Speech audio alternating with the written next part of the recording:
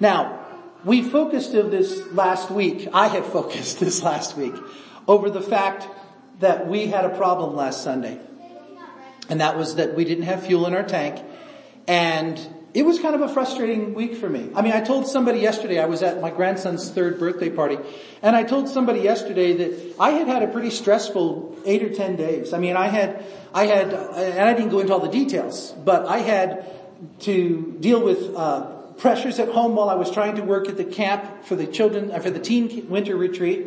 In addition to that, I came home and we had a member of our congregation who had a major health issue and ended up in ICU. In addition to that, I then had problems with the church fuel tank running out of fuel a week later after we'd already put gas into the fuel tank. And then I thought we put enough in to get us through the next couple of days, and then Sunday morning we didn't have fuel again. And then finally, we had problems with water not working, and then we had problems with water not working, and it was a nightmare. It was a nightmare.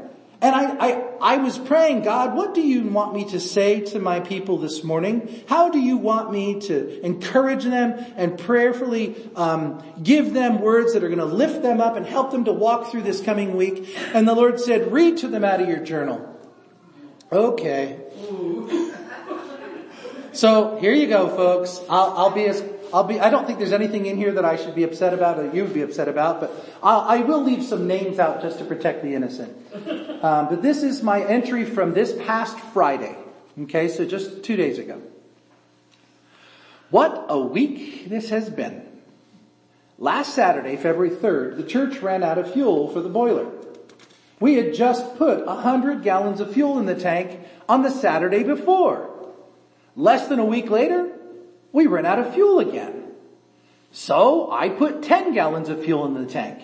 Then at 6:30 in the morning on Sunday, a woman called me from the church to tell me that we didn't have heat. I prayed, and I truly felt you tell me, God, that I was to cancel the services and to hold an emergency board meeting. So we met as a board at 10 a.m. and we prayed and we discussed the challenge that we were facing. And when all was said and done, we had $500 available to buy fuel and a promise of a private purchase in the amount of $500 towards the church's fuel account. All total, we had $1,000 that we could use to buy fuel for the church's boiler. Whew. Then by the end of the meeting, we found out that the water pump for the parsonage had frozen. Okay. So I called someone from the church and he came over and he turned the pump off. And then a couple of members of the board told me that they had brought 10 gallons of fuel when they came to the meeting that they wanted to put into the boiler tank. So I asked one of the other board members and another member of our congregation who was there if they would put fuel into the tank and get the boiler going again. So after a short while, the house water was finally flowing again and all was right with the world. Happy face. Then on Tuesday, I get a phone call from that same woman who called me Sunday morning, calling me to tell me that the water at the church was now just a trickle. She had apparently called on Monday but hadn't heard back from one of the board members, and so she now was calling me. I went over to the church and I found two things. One, the well water line was indeed at a trickle. Two, the city water line, which is in the kitchen, was flowing freely. Best guess, the line from the well had frozen.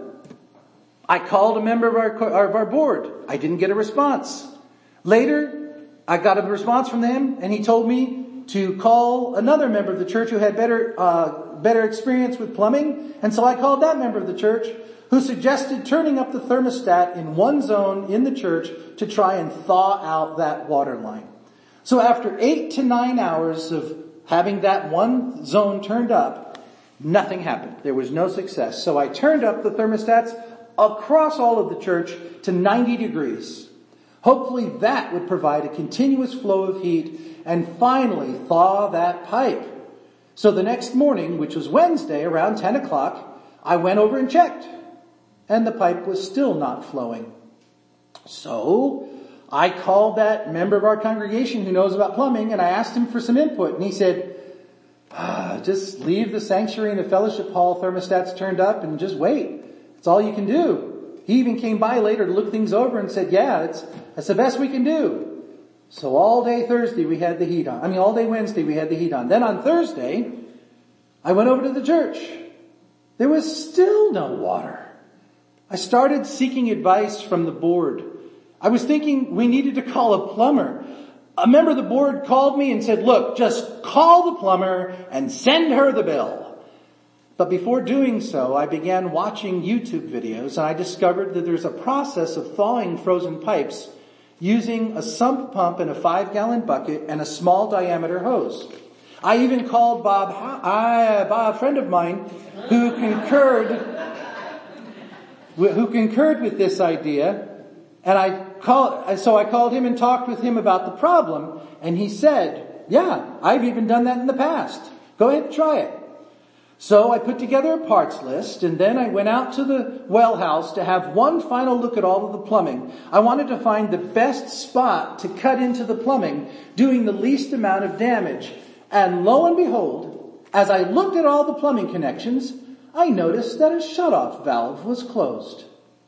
I opened it, and I heard a sudden rush of water go through the pipes. I went inside the church, and I opened up each faucet one at a time, and bled the air and dirt out of the lines, and we had water flowing again. Wow. 4 days of aggravation, frustration, fear, and even the beginning of despair. I had even for a brief moment contemplated leaving the church. In an instant, it was all gone. I have no idea how or why the valve got shut. I have no idea who did it. I just know that one thing caused a lot of distractions from ministry that could have and should have taken place. Father, I truly believe that this happened according to your plan. I believe that there is a lesson in this for me, or for the board, or for the congregation. I don't know. I just don't know what that lesson is. Today, my devotional reading took me to Proverbs chapter 9 and 1 Corinthians chapters 1 through 4. And each of these passages deal with a comparison between godly wisdom and foolishness. Corinthians makes the comparison between men's wisdom and godly wisdom. In 1 Corinthians chapter 1 verse 25 it says, "For the foolishness of God is wiser than men, and the weakness of God is stronger than men." Paul wrote in 1 Corinthians chapter 2 that he presented the gospel to the Corinthians in a purposeful way, so that their faith might not rest in the wisdom of men, but in the power of God. Father, please reveal to me the lesson of this week's events. What are you trying to teach me through all of this? To God alone be the glory. So that's what I wrote. Now, as I was trying to prepare for this morning, God led me to another passage of scripture, and it was in the book of Numbers. It's Numbers chapter 21, let's see where it's at, 22, all the way through the end of 24. Now, I don't have time this morning to read us 3 full chapters in the Bible, so let me just give you a synopsis. It deals with a man who is known as a prophet. It deals with a king, which was an enemy of the people of Israel. And it deals with a donkey that learned how to talk. The prophet's name was Balaam. The king's name was Balak, and we were never given the donkey's name. The story goes something like this. Balak wants to defeat the people of Israel. Balak knows that he doesn't have enough army to be able to defeat this huge population without something causing them to be weak. And so he goes to this prophet and he says, I need you to curse this people so that I fight against them and they will lose. Now, King Balak did not himself go. That would be beneath him. He sent an entourage to this prophet Balaam. And this entourage goes and says to Balaam, we hear that you're a person who's able to do some really cool stuff. And so we're asking you, would you please come and curse our enemies. And Balaam says, I can only do what God tells me to do. And so Balaam says, let me think about it, let me pray about it. And then he comes back, he says, nope, can't do it, sorry, see you later. And the entourage leaves and goes back to King Balak. King Balak's like, what? And so he sends even greater people in his court. It's kind of like sending the Secretary of State the first time, and then that gets rejected, so you send the Vice President the second time. Somebody higher up. And so this second group of people that show up at Balaam's house, knock on the door, and he's like, what are you guys doing here? I already told you I'm not doing it. No, you don't understand. He's going to make it worth your while. He's going to make it really worth your while. And Balaam literally says to them, let me read it to you because I like the way he says this. In chapter 22, he says, verse 15, I think it is. Once again, Balak sent princes more in number and more honorable than the ones before. And they came to Balaam and they said, thus says Balak, the son of Zippor, let nothing hinder you from coming to me, for I will surely do you great honor. And whatever you say to me, I will do. Come, curse these people for me. But Balaam answered and said to the servants of Balak, even if Balak were to give me his house full of silver and gold, I could not go beyond the command of the Lord my God to do less or more. So you too, please stay here tonight that I may know what the Lord will say to me. Now listen to what Balaam said, okay? Even if Balak were to give me his house full of silver and gold, I could not go beyond the command of the Lord. He didn't say I couldn't go. He said I couldn't go beyond God's command. I cannot do less. I cannot do more. So, stay here tonight, and I'm going to try and divine what God would say. Now, I read some commentaries on this, and I was a little bit frustrated because not everybody is on the same page as they're discussing this. But basically what was being said was, this guy was not necessarily a follower of Jehovah, but he was a prophet who did divination. He was like a magician. He was like Simon Magus, who was in the book of Acts, doing magic tricks and conjuring things up for the people. But he honored all gods. So he said, let me go to the God of Israel and see. Now, I don't know that he wasn't a follower of God. We're not told that. But all I know is that he said, let me go and seek what his will is. And then verse 20. And God came to Balaam at night and said to him, if the men have come to call you, rise, go with them, but only do what I tell you. So Balaam rose in the morning and saddled his donkey and went with the princes of Moab. And then verse 22 says, but God's anger was kindled because he went. And I stumbled there as I was reading this. I'm like, God, you very clearly told Balaam, go, only do what I tell you to do. And yet he does what you tell him to do and you're mad at him? And we read later on that he literally said, the pre-incarnate Christ, not just an angel. This was the pre-incarnate Jesus standing there with a sword ready to kill him. I don't understand that, God. He did what you told him to do. You said, go with the men. And I was really struggling with that. And as I was reading, I was pointed to 2 Peter chapter 2. So let's just read that real quick. 2 Peter chapter 2 verses 15 and 16. Now, in this section of 2 Peter, Peter is talking about false prophets and false teachers. And in verses 15 and 16, he says, forsaking the right way, these false teachers and prophets have gone astray. They have followed the way of Balaam, the son of Beor, who loved gain from wrongdoing, but was rebuked for his own transgression. A speechless donkey spoke with human voice and restrained the prophet's madness. So this tells me that the people of God saw Balaam as not a prophet of God necessarily, but of one who was mad and who was doing wrong and who loved to gain riches. So now let's go back to Numbers chapter 22.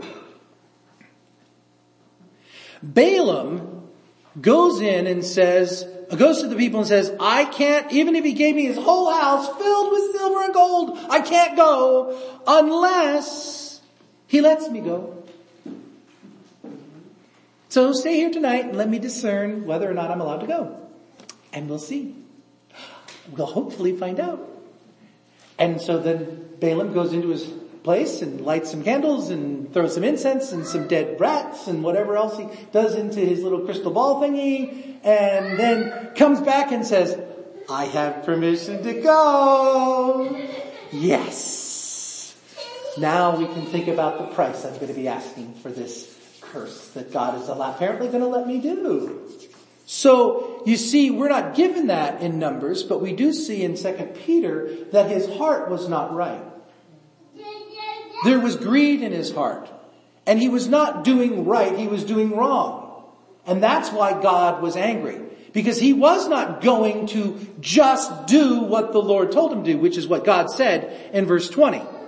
Only do what I tell you. God's anger was kindled because God saw his heart as he was going, and he was like, oh no. This is not what we're talking about, buddy. I didn't tell you to go so you could curse these people. I told you to go and only do what I told you to do. So let's look in the rest of the story. And we don't have time again to read all 3 chapters. But basically, the rest of this story is that every single time Balaam stands up to, quote unquote, pronounce this curse, out comes a blessing. 4 times. And Balak's like, the first time he goes, okay, maybe we're in the wrong spot. Let's go to another spot. And they take him to another spot. He says, now you can see him better. See? You can see him better. Now, go ahead and curse him now. And so there's all these sacrifices going on. This is a big, huge production. If you read through it, there's 7 altars and 7 sacrifices and this big, huge, hours long production. And then Balaam goes, blessings on these people. And Balaam's like, no! Let's go to another spot. Where you can see him better. And they literally 4 times this happens. And then finally, at the end of chapter 24, we see Balaam went home. And Balak went home. And the people of God were blessed 4 times. And that's the story. And I was like, what did I learn from that, God? And what does that have to do with reading about my journal? Well, there were 4 things that I saw that God kind of threw in my face. Number 1, do not jump to conclusions. And why do I say that? Well, Balaam was looking for an out. He was looking for the easy way, and he thought he found it. In my case, I walked into that boiler room, that well house, and I literally looked for an answer. And the answer that I saw was there was a pressure tank right there coming, the stuff comes up out of the well, goes right into a pressure tank. There's a gauge on the bottom of that pressure tank that said it was like 60 or 70 pounds of pressure. So I was like, we got water coming out of the well. So it's not that the well itself is frozen up or the line coming from the well is frozen. We've got pressure in that tank. So that means somewhere between this pressure tank and the faucets in the church, we've got a blockage somewhere. I don't know where. Probably we had the problem with the water freezing for the house because it got so cold. Maybe the same thing happened. Oh, we have a water line that's frozen. Now, where in all of that did you hear God clearly show me that we had a water line frozen? Or that I did any testing at all to make sure that the water line was frozen? What I did was I walked into one faucet at the church and turned it on, and nothing was coming out except a little tiny dribble. Water line's frozen. So then I go to this member of our church who happens to know a little bit about plumbing, since I'm not using names. And I say, such and such, we got a frozen water line. What do we need to do? Now I didn't say to such and such, there's pressure at the pressure tank and there's nothing coming out. What do we do? I said, there's a frozen water line. What do we do? Well, thaw it out. How do I do that? Well, most logical thing. Let's try this. Okay.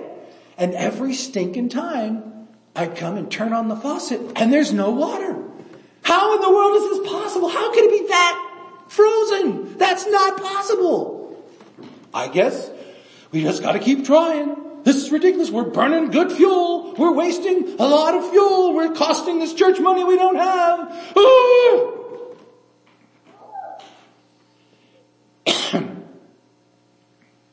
The next thing, God told me through all of this.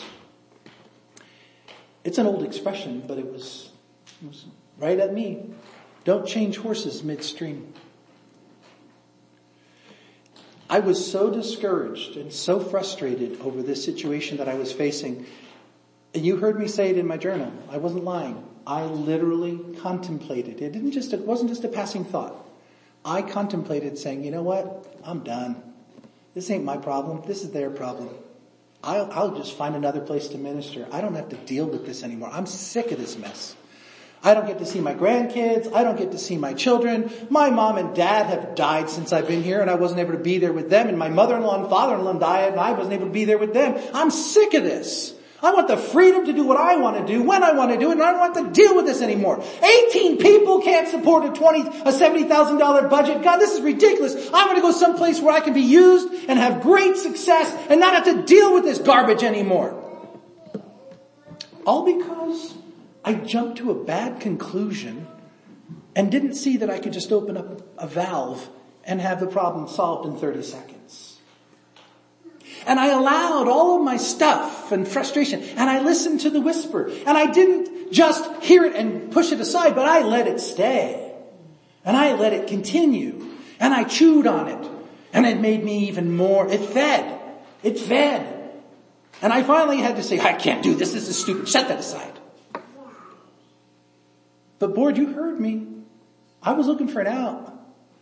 Come on, let me be a bivocational pastor. Come on. Let's start this process so we can prove that I can't do this anymore and that you can't do this anymore. Now let's just shut this thing down.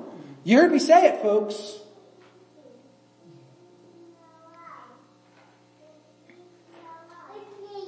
See, there was an errant thought that should have just come in and gone away. But I allowed it to stay. And it began to fester, it began to take root, and it began to germinate, and it began to be negative and despairing and frustrated and agonizing. All because I started from the wrong premise.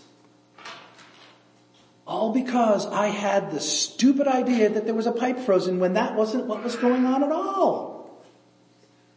In addition to that, many, many years ago, my father-in-law, who was a minister in the Church of the Nazarene, who had been my pastor and my mentor, said to me and gave me incredibly wise counsel. He said to me, never make any major decisions when you are sick or worried or distracted.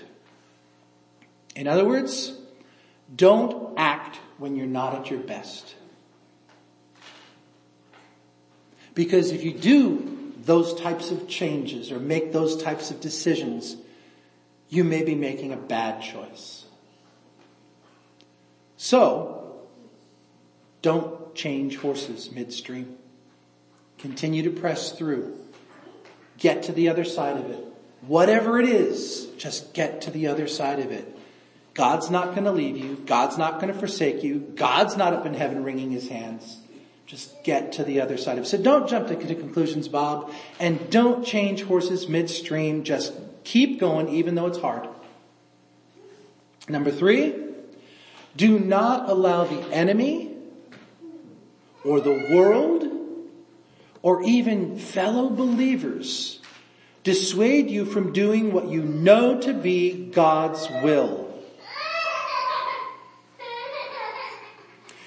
As God told Balaam in Numbers chapter 22 verse 20, only do what I tell you.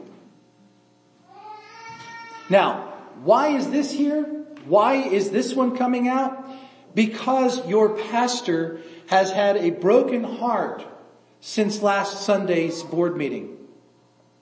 Because there has been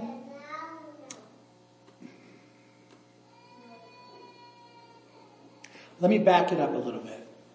A number of years ago, close to 10 years ago, we had a little bit of an issue in this congregation where we had people who were getting frustrated with other members of the congregation because they don't even stand up to worship. They don't even raise their hands to worship. They don't even look like they're actively involved in worship.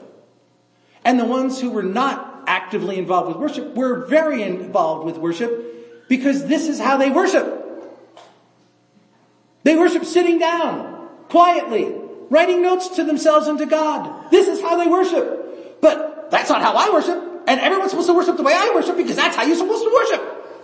And we had an issue that was starting to fester. And thank God it got taken care of and it's no longer an issue. And then a number of years later, we had a family come to our church who had small children. And one of the kids was pretty loud when she cried. And we had people get frustrated. And people said stuff. And I literally had a member of our congregation stand up in the middle of the church service and walk over to the family and say, "Shut that kid up!" And I was mortified. Because it was just the enemy trying to cause problems.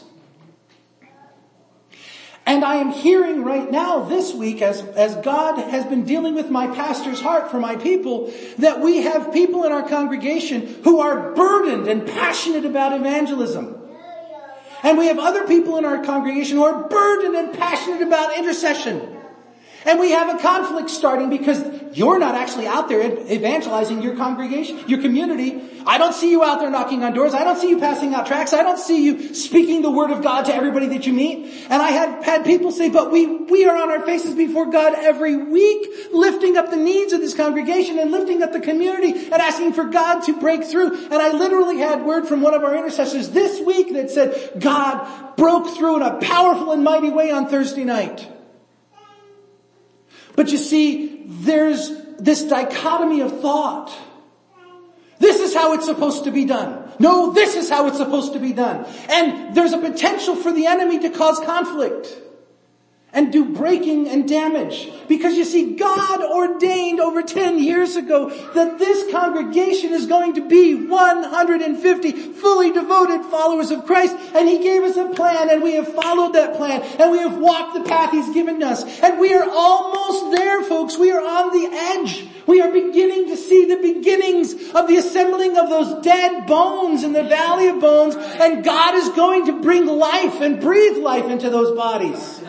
Okay? But the enemy is going to do absolutely everything the enemy can do to distract, to cause issues, to bring about frustration. I had somebody in my congregation last week who sat in my living room weeping because she felt so much remorse that she did not feel like she was doing all that she should have done to reach her neighbors. Well, heavens forbid, this woman I know is a godly woman and she loves her neighbors and she prays for them regularly, and I have every confidence that in her way God has used her over the last 30 years in this community. But she was allowed to feel like she was less than because she wasn't doing it the way she was told by others that that's how you do it.